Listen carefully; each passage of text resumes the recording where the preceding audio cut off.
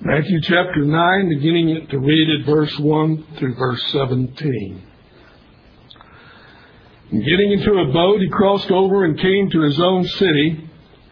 Behold, they were bringing to him a paralytic, lying on a bed, and Jesus, seeing their faith, said to the paralytic, "Take courage, my son, your sins are forgiven." And behold, some of the scribes said to themselves, "This fellow blasphemes." And Jesus, knowing their thoughts, said, "Why are you thinking evil in your hearts? For which is easier to say, 'Your sins are forgiven,' or to say, 'Rise and walk'? In order that you may know that the Son of Man has authority on earth to forgive sins." Then he said to the paralytic, "Rise, take up your bed, and go home." And he rose and went home. But when the multitude saw this, they were filled with awe and glorified God who had given such authority to men. And as Jesus passed on from there, he saw a man called Matthew sitting in a tax office. And he said to him, "Follow me." And he rose and he followed him. And it happened that as he was reclining at the table in the house, behold, many tax gatherers and sinners came and were dining with Jesus and his disciples. And when the Pharisees saw this, they said to his disciples, "Why is your teacher eating with the tax gatherers and sinners?" But when he heard this, he said, "It is not those who are healthy who need a physician, but those who are sick. But go and learn what this means. I desire compassion and not sacrifice, for I did not come to call the righteous, but sinners." Then the disciples of John came to him, saying, "Why do we and the Pharisees fast, but your disciples do not fast?" Jesus said to them, "The attendants of the bridegroom cannot mourn as long as the bridegroom is with them, can they? But the days will come when the bridegroom is taken away from them, and they will fast. But no one puts a patch of unshrunk cloth on an old garment, for the patch pulls away from the garment, and the worst tear results. Nor do men put new wine into old wineskins. Otherwise, the wineskins burst, and the wine pours out, and the wineskins are ruined. But they put new wine into fresh wineskins, and both are preserved." Seated. As we're going through the book of Matthew, we understand the purpose of Matthew's gospel account: to prove to the Jews that Jesus is the Messiah. Messiah is the term for the promised one, the expected one of the Old Testament. The Greek version is the Christ. The Christ is the Greek name for the Messiah. Jesus, as we've been seeing, is seeking, and this is Matthew's account, gospel account, is to demonstrate that everything that Jesus does is to point to the fact he is that promised one. He teaches unlike any others. When he finished the Sermon on the Mount, what did we see Jesus say? Or those who heard him say, they were amazed because they said, "He teaches unlike any others," not like the scribes. He teaches as one who has authority, not like the scribes or the Pharisees. No one taught like Jesus. As the Messiah, the promised Messiah, if you look at the Old Testament, we won't look at all the passages, but later on we get to Matthew 11, we're going to see one of the definitive examples that prove that Jesus is the Messiah is that he came and he healed people of all of their infirmities. The lame, the blind, the deaf. He will raise the dead back to life. All of those is what was promised in the Old Testament, what the Messiah would do. So in all of Jesus' healing ministries, he's not just healing people for the sake of just healing people. He's healing people to demonstrate that he is the promised one. And when He heals people of their infirmities, it's no minor thing. These are people who were born either blind or they were born lame. They had shriveled limbs. All sorts of infirmities. And Jesus would instantaneously heal them, proving none could do what He did. And the result, the people were just in awe of what He was going to do.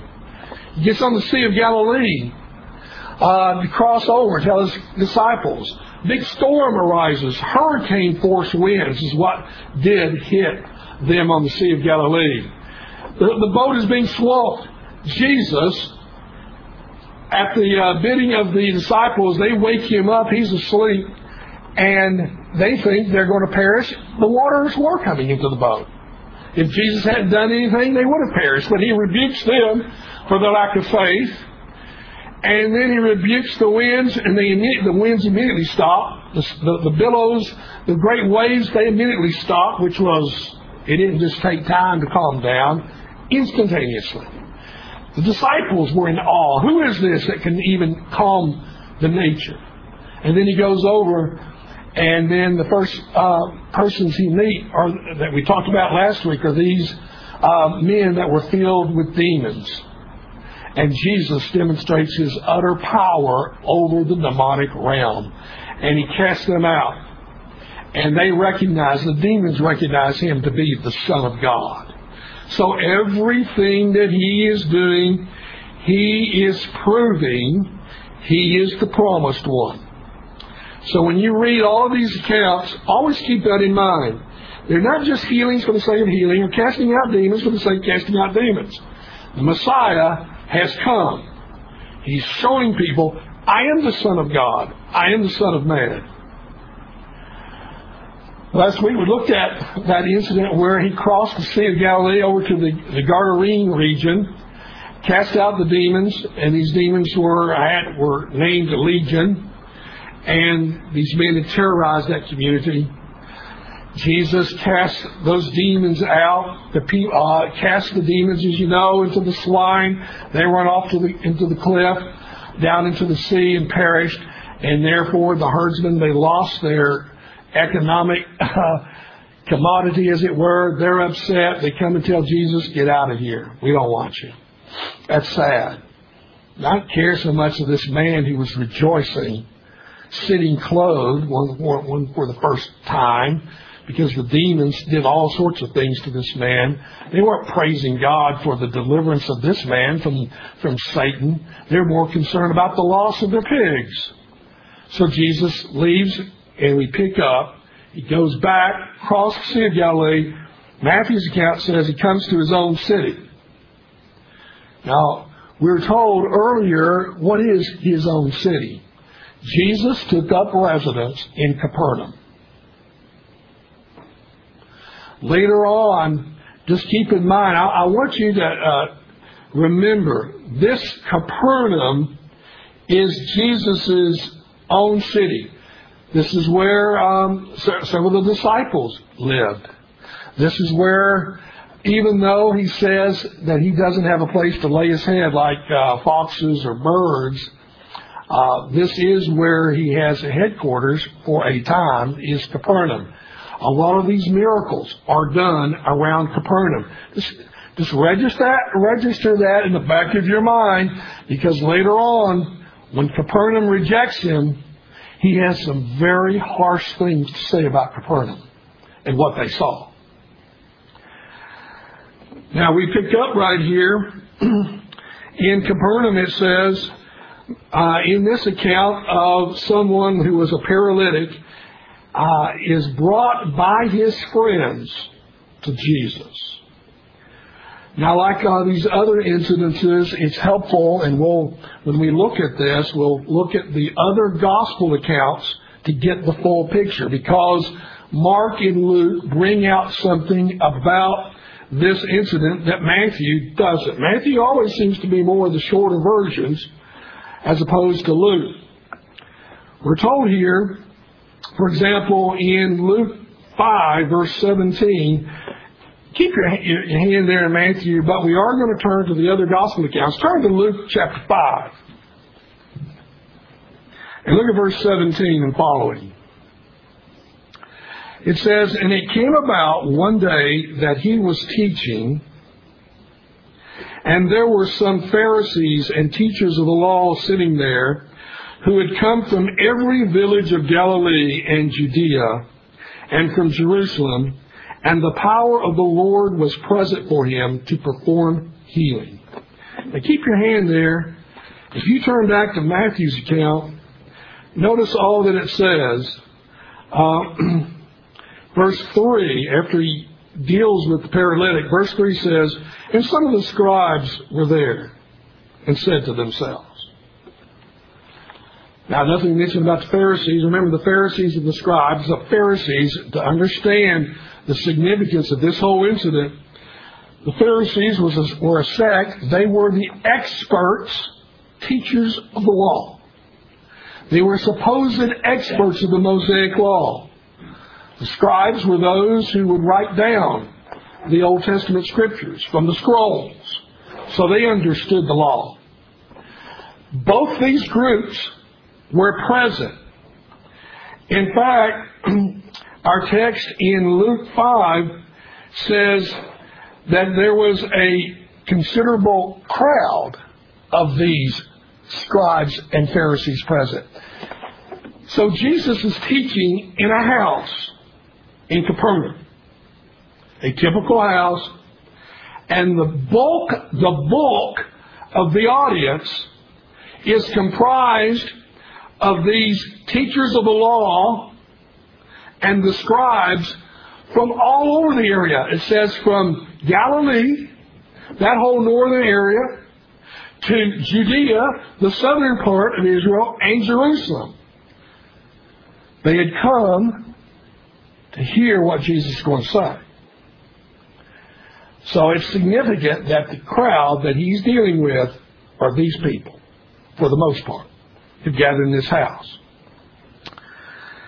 Now it's quite interesting. We're told that in Matthew's account is that this paralytic is brought to them, and all it says here, he was lying on a bed, and behold, they were bringing to him a paralytic lying on a bed, and Jesus, seeing their faith, said to the paralytic, "Take courage, my son, your sins are forgiven."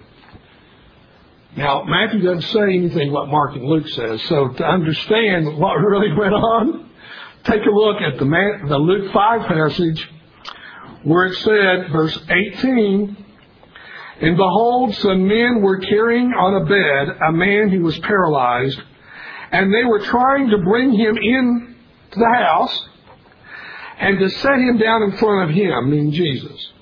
"And not finding any way to bring him in because of the crowd," did they go back home and say, "Oh, well, we can't get through the crowd"? Nobody was letting them through. So what do these men decide to do? They are determined to see Jesus. So what Luke says is that they went up onto the roof and let him down through the tiles with his stretcher right in the center in front of Jesus. So picture it like this. You got these houses, a lot of them were, they had thatched tile roofs. The men can't get in. So they say, "Well, we'll find a way." However they got this guy up on the roof, we're not told. But they get him up on the roof, and they start taking off the tiles. They can see Jesus, and now Jesus is teaching. Can you imagine Jesus teaching? The next thing you know, he looks up, and here comes this guy being lowered down, and right in front of him. You imagine the crowd. What is going on here? This man from the roof is lowered down in front of him. They get him to Jesus. Now the thing about it here is, one of the things about Jesus is this. Being God that he is, he understands what people think. He reads minds. Now, who can read a mind but God? We will learn here in a moment that Jesus is going to read the minds of the scribes and the Pharisees, but he's also, all implication is he's reading the mind of these men and the one who's paralyzed, in light of the fact what he says immediately to them. Now, mind you, nobody is saying a word at this point. The men that Lord Jesus, they don't say anything to him. Several times these people that are healed, Jesus asks them something. The man doesn't ask anything. He comes down. Jesus understands immediately about these. Now, to demonstrate, I just want you to turn, first of all, to Psalm 139. I want to prove to you that it's God understands your thoughts. Let's appreciate that. Turn to Psalm 139, look at verse 4. Even before there is a word on my tongue, behold, O Lord, thou dost know it all. Someone said, how will I know what I'm thinking unless I'm talking? The thing about it here is, before you even say a word to anyone, God knows what we're thinking. Now that brings the whole idea of the omniscience of God and the omnipresence of God to a whole new level, doesn't it? You can't hide from God. I don't know what you're thinking right this moment. I have no idea because I'm not God. But God knows everything that each of you are thinking right now. We can't run. So one thing we need to understand, we can't run from God. He knows the very nature of our being, the essence of us, unlike anyone else. He knows the hearts of these men that Lord, He knows the heart of the guy that was paralyzed. He knows the heart of the men that were helping him. He knows the heart of the scribes and the Pharisees and what they were going to say, what they were reasoning in their hearts to what Jesus is going to do. Remember, what is Jesus? What is Matthew's account seeking to demonstrate? Jesus is the Son of God, the Son of Man. He is the Messiah. He can read minds. He can know the conditions of hearts. So, Jesus, if you look at Matthew's account, turn back to Matthew's account, Matthew 9. In Matthew's account, it says, "Take courage, my son, your sins are forgiven." Now, first of all, no one said anything, but Jesus immediately says to him, take courage. He is going to, the fact he says encourage, to encourage him. He's going to bring comfort to him. And then he uses a term of endearment, which is no minor thing. He says, my son, in the Greek it can be translated my child. It's a term of endearment. So Jesus is looking at these men, and especially the paralytic, and he says, my son, my child, take courage. Your sins are forgiven. Now, you look at all the other healings that Jesus done or does, you never see that instance where he just says, your sins are forgiven. Well, who asked for any forgiveness of sins? No one said anything. So why does he say your sins are forgiven? Well, for one thing, again, who is Jesus? The Son of God. He is God. He knows thoughts. He knows heart's condition. And this man, every indication points to the fact that this man not only wants to be healed, he wants to be healed in his body, but the evidence is he wants to be healed in his soul as well. Which is why Jesus says, take courage.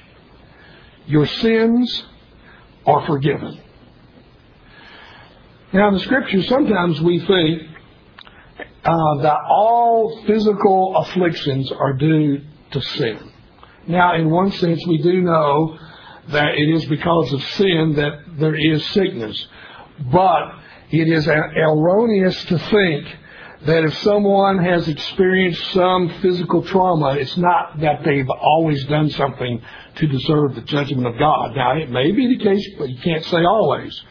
And to demonstrate that, turn with me to John chapter 9, look at verses 1 through 3. And as he passed by, he saw a man blind from birth. And his disciples asked him, saying, Rabbi, who sinned, this man or his parents, that he should be born blind? Jesus answered, it was neither that this man sinned nor his parents, but it was in order that the works of God might be displayed in him. Now, when Jesus says not that he sinned, Jesus is not talking about the fact the guy was not a sinner. The question was, is he blind because of his parents or because of something he did? Jesus says neither. There's not that direct correlation. And remember, the thinking, it was a common thinking. What did Job's friends think about Job and all the trauma that came on Job? Remember, his friends were saying, Job, just admit you sinned, and that's what's happened. No, I haven't. And you had that dialogue. There isn't always that correlation between physical illness, great illnesses, and because you've done something that God's judging you for necessarily. So, what we see here, this man, apparently, he wants to be healed physically. They've lowered him in front of Jesus, but the evidence again, as I've said, the man appears to want spiritual healing. And Jesus, who sees hearts, right? He knows what people are thinking. He knows the condition of the heart. And he says, your sins are forgiven. Which had to bring great encouragement to that man to hear Jesus say those words to him. Now, one thing here is, the Greek grammar actually brings out something in that, where it says, when it says your sins are forgiven, there are various tenses in the Greek language. One of them is the perfect tense. You've got point action, something that happens in just point time, that's aorist tense. Something that's ongoing is present tense. And then they have what they call perfect tense. And here's what it is. Something that's accomplished in the past, but the effect of it continues on into the future. This is perfect passive, meaning when Jesus says your sins are forgiven, they were forgiven that moment and they continue to be forgiven. Here was a man who was concerned about his soul, and he gets a double bonus. He will have that soul healed. He has the assurance his sins are forgiven. Now, he came to Jesus. Here's the thing. They came to Jesus thinking, not only can Jesus heal physically, he can do the other as well. That's what the evidence points to. So, Jesus will say to this man, your sins are forgiven. Now, remember, who's the primary audience here? The primary audience are a bunch of Pharisees and scribes.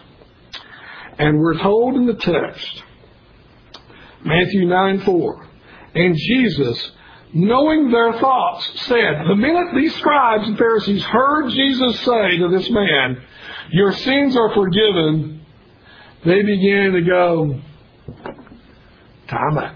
Wait a minute. Who does this man think he is? We know the law, we know the scriptures, and in this sense, this is the only thing that was right about what they were thinking. They understood only God can forgive sins. That's what they understood. And they're thinking in their hearts, what is this man, a man, doing forgiving sins? So here's the choice that they're faced with. A, they can believe that Jesus was doing these good works of the Messiah, or B, that he was blaspheming because he was a mere man. Either A or B, And sadly, they chose B. This is a mere man, and he's blaspheming. Now, it's interesting, Jesus' response to them. Remember, no one has said anything. The scribes and Pharisees didn't say anything. But Jesus read their minds. Jesus read their hearts. And then Jesus responds verbally to them in light of what he understands about them. And he says, now which is greater? To say your sins are forgiven, or to say rise and walk? Now which is more difficult for me? One thing that's evident, and so Jesus says in verse 6, in order that you may know that the Son of Man has authority on earth to forgive sins. That's why I said, he says, so that you understand that, I'm saying, rise, take up your pallet, and go home. And the man immediately arose, instantaneously healed. Now, as I've alluded to before, one of the things about the Messiah is this. The Messiah would come bringing great power. Of course, the scribes and the Pharisees had this misunderstanding, as did the common folk of the time, that the Messiah, when he would come in all this pomp and glory, and that he would dispense of their enemies, namely the Romans. They didn't understand that the Messiah would have to come first as a suffering servant before he'd come in great glory. But they did understand those who were bringing signs of that would be some indication that the Messiah is present. So he says, I'm going to prove to you that the Son of Man has authority not only to forgive sins, but to tell this man to rise and walk. I'm going to do something awe-inspiring. In fact, the crowd, they are awe-inspired, it says here, because of what Jesus did. Now, this term, Son of Man, is significant because the Son of Man is Jesus' favorite designation for himself. He uses that term far more than he uses the term Son of God. Still, don't lose track of Matthew 9, but turn with me to Daniel chapter 7 and look at verses 13 and 14. I kept looking in the night visions. This is Daniel's vision. And behold, with the clouds of heaven, one like a son of man was coming. And he came up to the Ancient of Days and was presented before him. And to him was given dominion, glory, and a kingdom, that all the peoples, nations, and men of every language might serve him. His dominion is an everlasting dominion which will not pass away, and his kingdom is one which will not be destroyed. Daniel, centuries earlier, had prophesied of the coming of one as a Son of Man who would ascend up to the Ancient of Days, the term designated for God, and to this one, Son of Man, would be given dominion over all the nations. We know from the Scriptures of the New Testament clearly points that Jesus is that one that Daniel was prophesying. Only to point out that this term, the Son of Man and the Son of God, Jesus is demonstrating, I am the God-man. I am Son of God and I'm the Son of Man. And the Son of Man has authority to do miraculous things because I am the Messiah. I am also the Son of God. By the way, the Pharisees later on, they understood this about the Messiah. When we get to Matthew 26, when Jesus was on trial, when he was before Caiaphas, and he has this mock trial, Caiaphas says, tell us, I adjure you, he puts them under oath, tell us, are you the Christ? In other words, are you the Messiah, the promised one? And then Jesus, who never said a word, then speaks, because he was put under oath. Well, you said it yourself. Yes. And guess what? You're going to see the Son of Man coming, Caiaphas, in his glory. And he said, you're going to see him come, but you're going to see him come in a way you don't want to see him. Because he'll come in 70 AD in judgment upon Jerusalem. But Jesus is the Son of Man and the Son of God. Because Messiah is both. Now, the Messiah is both the Son of God and the Son of Man. Later on, we're going to see that Jesus will really confuse the Pharisees. When Jesus asks them a question, and he points to the Old Testament, in Psalm 110, he says, now let me ask you a question. David says, he says, Lord, sit at my right hand until I make your enemies a footstool for thy feet. So Jesus is going to ask them, he says, let me ask you something. How is it that the Messiah is both David's Lord and his son? Tell me. When we look at that passage, we're going to see that they think for a moment, and then they decide they're not going to ask Jesus any more questions. I think that's great with that when we get to that text. It says they asked him no more questions because they didn't know how to answer it. How is he David's Lord and son at the same time? Well, being the Son of God, he's David's Lord, but as the Son of Man, he is the descendant of David, right? The descendant of David would sit on David's throne, one who would reign forever on David's throne. Yes, I am the Son of God and the Son of Man. I am David's Lord and I am David's Son. So this paralytic, when Jesus tells him, take up your bed and go home, he rose and went home, healed of his paralysis, healed of the trauma in his soul, which is probably his greatest concern, which leads us to the calling of Matthew. Now look at verse 9 and following. As Jesus passed on from there, he saw a man called Matthew sitting in the tax office, and he said to him, follow me, and he rose and followed him. And it happened that he was reclining at the table in the house. Behold, many tax gatherers and sinners came and were dining with Jesus and his disciples. And when the Pharisees saw this, they said to his disciples, why is your teacher eating with tax gatherers and sinners? But when he heard this, he said, it is not those who are healthy who need a physician, but those who are sick. But go and learn what this means. I desire compassion and not sacrifice, for I did not come to call the righteous, but sinners. Now, Luke also records this incident. By the way, the other gospel writers, they referred to this man as Levi. He was called Levi, who Jesus will change his name, calling him Matthew. Which is not unusual, is it? Because Jesus did change names. He changed Simon, the fisherman, to what? Cephas, Peter, the rock. Levi's name, Matthew, means gift of God. Matthew he was a tax collector. He was a publican.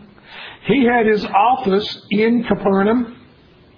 We're told that Jesus comes to the tax office where they were collecting the levies of exports and imports. And mind you, the people did not like the tax collectors because, generally speaking, they were not a good lot of people. They were greedy. They abused the people. They could collect more and above and beyond what the Romans would ask for. They were viewed, I'll put it in modern terms, the scum of society.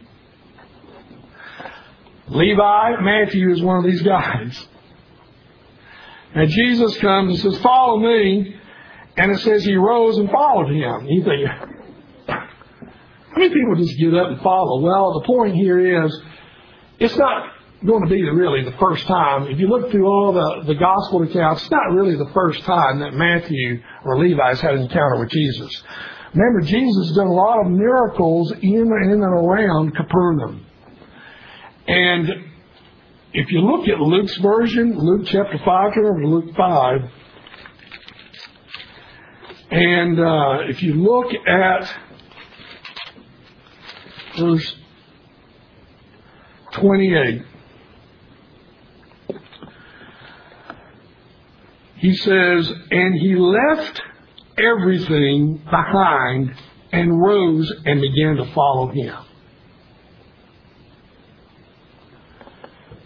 Putting this together with the rest of the Scriptures, there's every evidence that Matthew was very sympathetic, whose heart was with Jesus all along. And when Jesus comes and says, Levi or Matthew, follow me, this is a rich man. It says he left it all behind to follow Jesus. Keep that in mind. Now, one thing that Luke brings out that Matthew doesn't, if you look at Luke's account, look what it says in verse 29 of Luke 5. And Levi gave a big reception for him in his house, and there was a great crowd of tax gatherers and other people who were reclining at the table with them. Now, one of the first things that we should realize about this here is Matthew holds a big party. It says it's a banquet. And it says there was a great crowd of his friends. And who were his friends? Fellow tax collectors. Now, when it says sinners, you know what that term sinners there or other people's, what it means? It means irreligious Jews. Those who could care less what the law of God had to say. Those were Matthew's friends. His fellow tax collectors who nobody liked, and these people who could care less about the law of God. Those were his buddies. He holds a big banquet. Now, anybody who holds a big banquet, and he said he held it in his house, that means his house was not your ordinary house either, was it? To have a lot of people there, to have a banquet. So he has all of these scum of the earth, tax collectors, these irreligious Jews who everybody else says these people are they're the low life of society because they could care less what Moses said. And Jesus and his disciples are dining with these people, with Matthew. And that's when the tax collectors come in, and the Pharisees, and they are fit to be tied. What on earth are you doing? First of all, they say it to Jesus' disciples. And there is emphasis in the Greek that in our text it says, your teacher is eating with these people. Meaning, it was sort of a slur. It says, this is the man you are following. This is your teacher. And this is what your teacher is doing. Eating, fellowshipping, because to eat with someone is to be a friend and to fellowship. That's what dining with someone entails. And so you are associating with these kind of people. What is your master doing? So they had this slur. It was basically a slur against the disciples, of which Jesus overhears. It's not like he had to overhear. I mean, he knows he's God. He knows thoughts anyway. What does the text say? But when he heard this, he said, is it not those who are healthy, they don't need a physician, but those who are sick? Now, Jesus understands who he's associating with. He understands he's associating with sinners. He understands the mindset of these publicans. Matthew's the only different one. All indication is that Matthew's the only one that's really different. But he invited his friends. He wanted to put his friends under the influence of Jesus, which he did. I know they're sick. Jesus says, I know they're irreligious. I know they don't care about the Mosaic Law. But why did the Son of Man come? Is he to come to call the righteous? No. I come to deal with those who are in great need. Sinners. As we're going to see, Jesus said, the Son of Man has come to seek and to save that which was lost. And he'll eat with the lowlife of society if that's what it means to bring the truth to them. And that's what he'll do. These Pharisees, these scribes are upset with him. How could you even think about eating with these, fellowshipping with them? Now remember, the Pharisees, they are what? They're the teachers of the law. They are the supposed experts of the law. So Jesus looks at them and says, let me tell you something. Verse 13. But go and learn what this means. I desire compassion and not sacrifice. For I did not come to call the righteous, but sinners to repentance. Jesus actually is thinking of various Old Testament passages. One, turn to, is Hosea chapter 6, verse 6. Now this is what was prophesied through the prophet Hosea. To a people, and that's what I'm going to be teaching on, by the way, at the module, the minor prophets. And one of the great truths about the minor prophets, you have these people who were given the law of God. They had been given something that no one else, the Gentiles, did not have. But they had become external in their religion. They were just going through the motions. They were just coming and they were going through the sacrifices. And they thought of themselves as religious by the fact that they were there doing the sacrifices. Well, what did Hosea even say? He's saying, speaking for God, for I delight in loyalty rather than sacrifice, and in the knowledge of God rather than burnt offerings.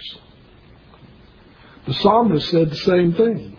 Other minor prophets said the same thing. What God is really looking for is a heart that has been brought, subjugated to the Lord God, who has been humbled, whose life therefore then manifests the mercy and the compassion of God. Did the Pharisees, the experts in the law, have mercy? No. Did they have compassion? No. They were more upset that Jesus made this comment about your sins are forgiven, and other instances where Jesus healed in their presence, they were upset that he healed on the Sabbath, or whatever it might be. They didn't care about these people. And later on in Matthew 23, Jesus will give the scathing condemnation of the Pharisees. He says, I know that you tithe mint, cumin, and the like. But he says, you neglect the weightier matters of the law. And what are the weightier matters of the law, Jesus said in Matthew 23? Justice, mercy, faithfulness. That's what you have forgotten. I'm sitting with these sinners. I know they're sinners. You're not telling me something I don't already know. They are spiritually sick. They don't care about Moses' law. They ought to, but they don't. They need help. They need to have their minds illumined with the truth. They need to be taught they're sinners under God's condemnation. But I've come to minister to them. I've come to call them to repentance. If you turn and have faith in me, you'll find forgiveness. You'll be right with God. Those are the people I've come to minister to. So why are you upset with me that I'm eating with these people? I'm trying to reach them with the gospel. I mean, we do learn something here from this about evangelism. We do have to be careful where we go and what we do. But sometimes we may have to go to those who in other circumstances we will not associate with them in order for the express purpose to reach them with the gospel. That's what Jesus was doing. And then in his text, he says, the disciples of John came to him saying, why do we and the Pharisees fast, but your disciples don't fast? See this externalism? Jesus said to them, the attendants of the bridegroom cannot mourn as long as the bridegroom is with them. Can they? Now look, he says, if you're going to have a marriage and a feast, it's not a time to go fast. You go fast at the wedding party you have? Have you ever been to a wedding? You go fast when they have all this food laid out? You say, I ain't going to eat anything. I ain't going to have anything to drink. I ain't going to do anything. It's sad. It's a sad occasion. Is that what a marriage is? A sad occasion? Well, no. It's a joyous occasion. It's a time to feast. It's time to drink, have a good time. Jesus says, look, there's going to come a time in which my disciples will mourn and they will fast. Like when I die, there will be mourning and fasting. But while they've got me, they are rejoicing.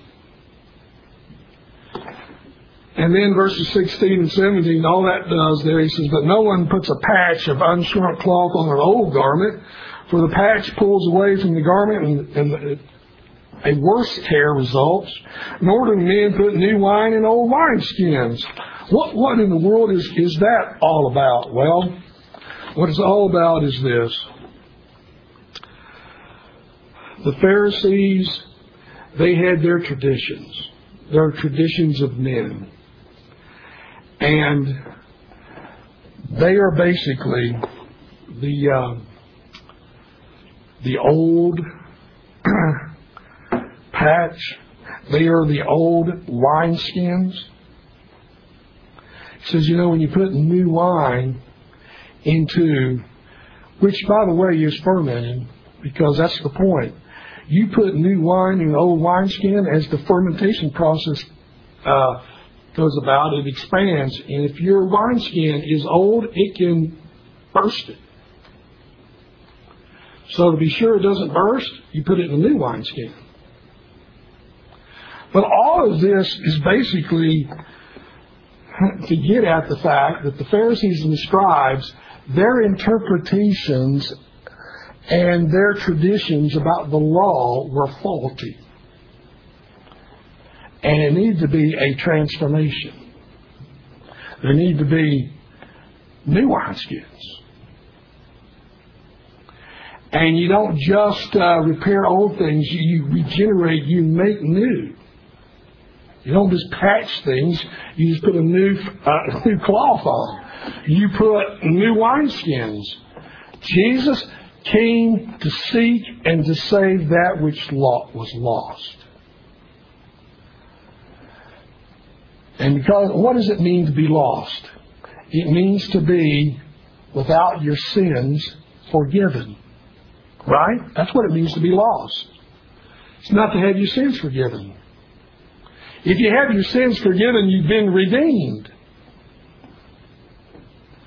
And all of these people that Jesus was associating with were indeed needy of salvation. And He's come to reach them. That paralytic understood there was an issue spiritually. He wanted to be physically healed, but he wanted to be healed of soul, and Jesus did both to him. Jesus can do what others can't. Now, I've said this before. We may stand amazed at the fact that Jesus can instantaneously heal people. I mean, heal people of significant ailments. Instantaneously. And when it happens, we realize this is not minor. This is a major thing that has occurred. But I mentioned several weeks past, it takes as much power of God to bring a soul to life as it is to raise someone physically from the dead. Now, you may not think so, but it really is. As the Bible says, the God of this world has blinded the minds of the unbelievers that they might not see the gospel of Christ. That's 2 Corinthians 4, 3 and 4. And that since the God of this world has blinded people, that they can't see, and the Bible says that you are in bondage to the devil, as Timothy says, to do his will. And then Jesus said elsewhere, all those who commit sin are the slaves of sin. What hope is there then for a spiritual sinner to deliver themselves from it? Isaiah said it first in Isaiah 64. He says, no man has the power to arouse himself to take hold of thee. No man. He says, all our righteousnesses are as filthy garments. No one can arouse themselves to take hold of God. So when Jesus was eating with the publicans and were eating with the irreligious Jews, and he says they need a physician. They need to be healed. They need to be healed spiritually. And only Jesus can do that. Only Jesus. Your self-righteous Pharisees, you're trying to keep the law by your own efforts. You're not going to make it. But these people who are the scum of society, if they just trust me, if they have a desire to repent of their sins, which if salvation comes, He gives you not only the desire to believe in Jesus, God gives you the desire to turn from your sin. That's who I'm come to reach. So the power of God is immense. The power of the Son of God, the Son of Man, is not only to heal physically, but the goal was to heal spiritually. And He did it. And we learn a lesson from it. Jesus has come to seek to save that which was lost. Let's pray.